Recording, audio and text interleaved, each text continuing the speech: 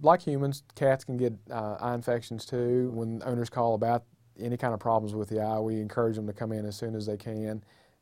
If there are scratches on the cornea, which can be determined pretty simply with a corneal stain that we can do in the office, we can determine that. If that's not the case, we can, with the physical exam of the eye, determine what we've most likely have going on. Most of them are just uncomplicated bacterial infections of the eye that can respond pretty well to topical eye ointments or drops.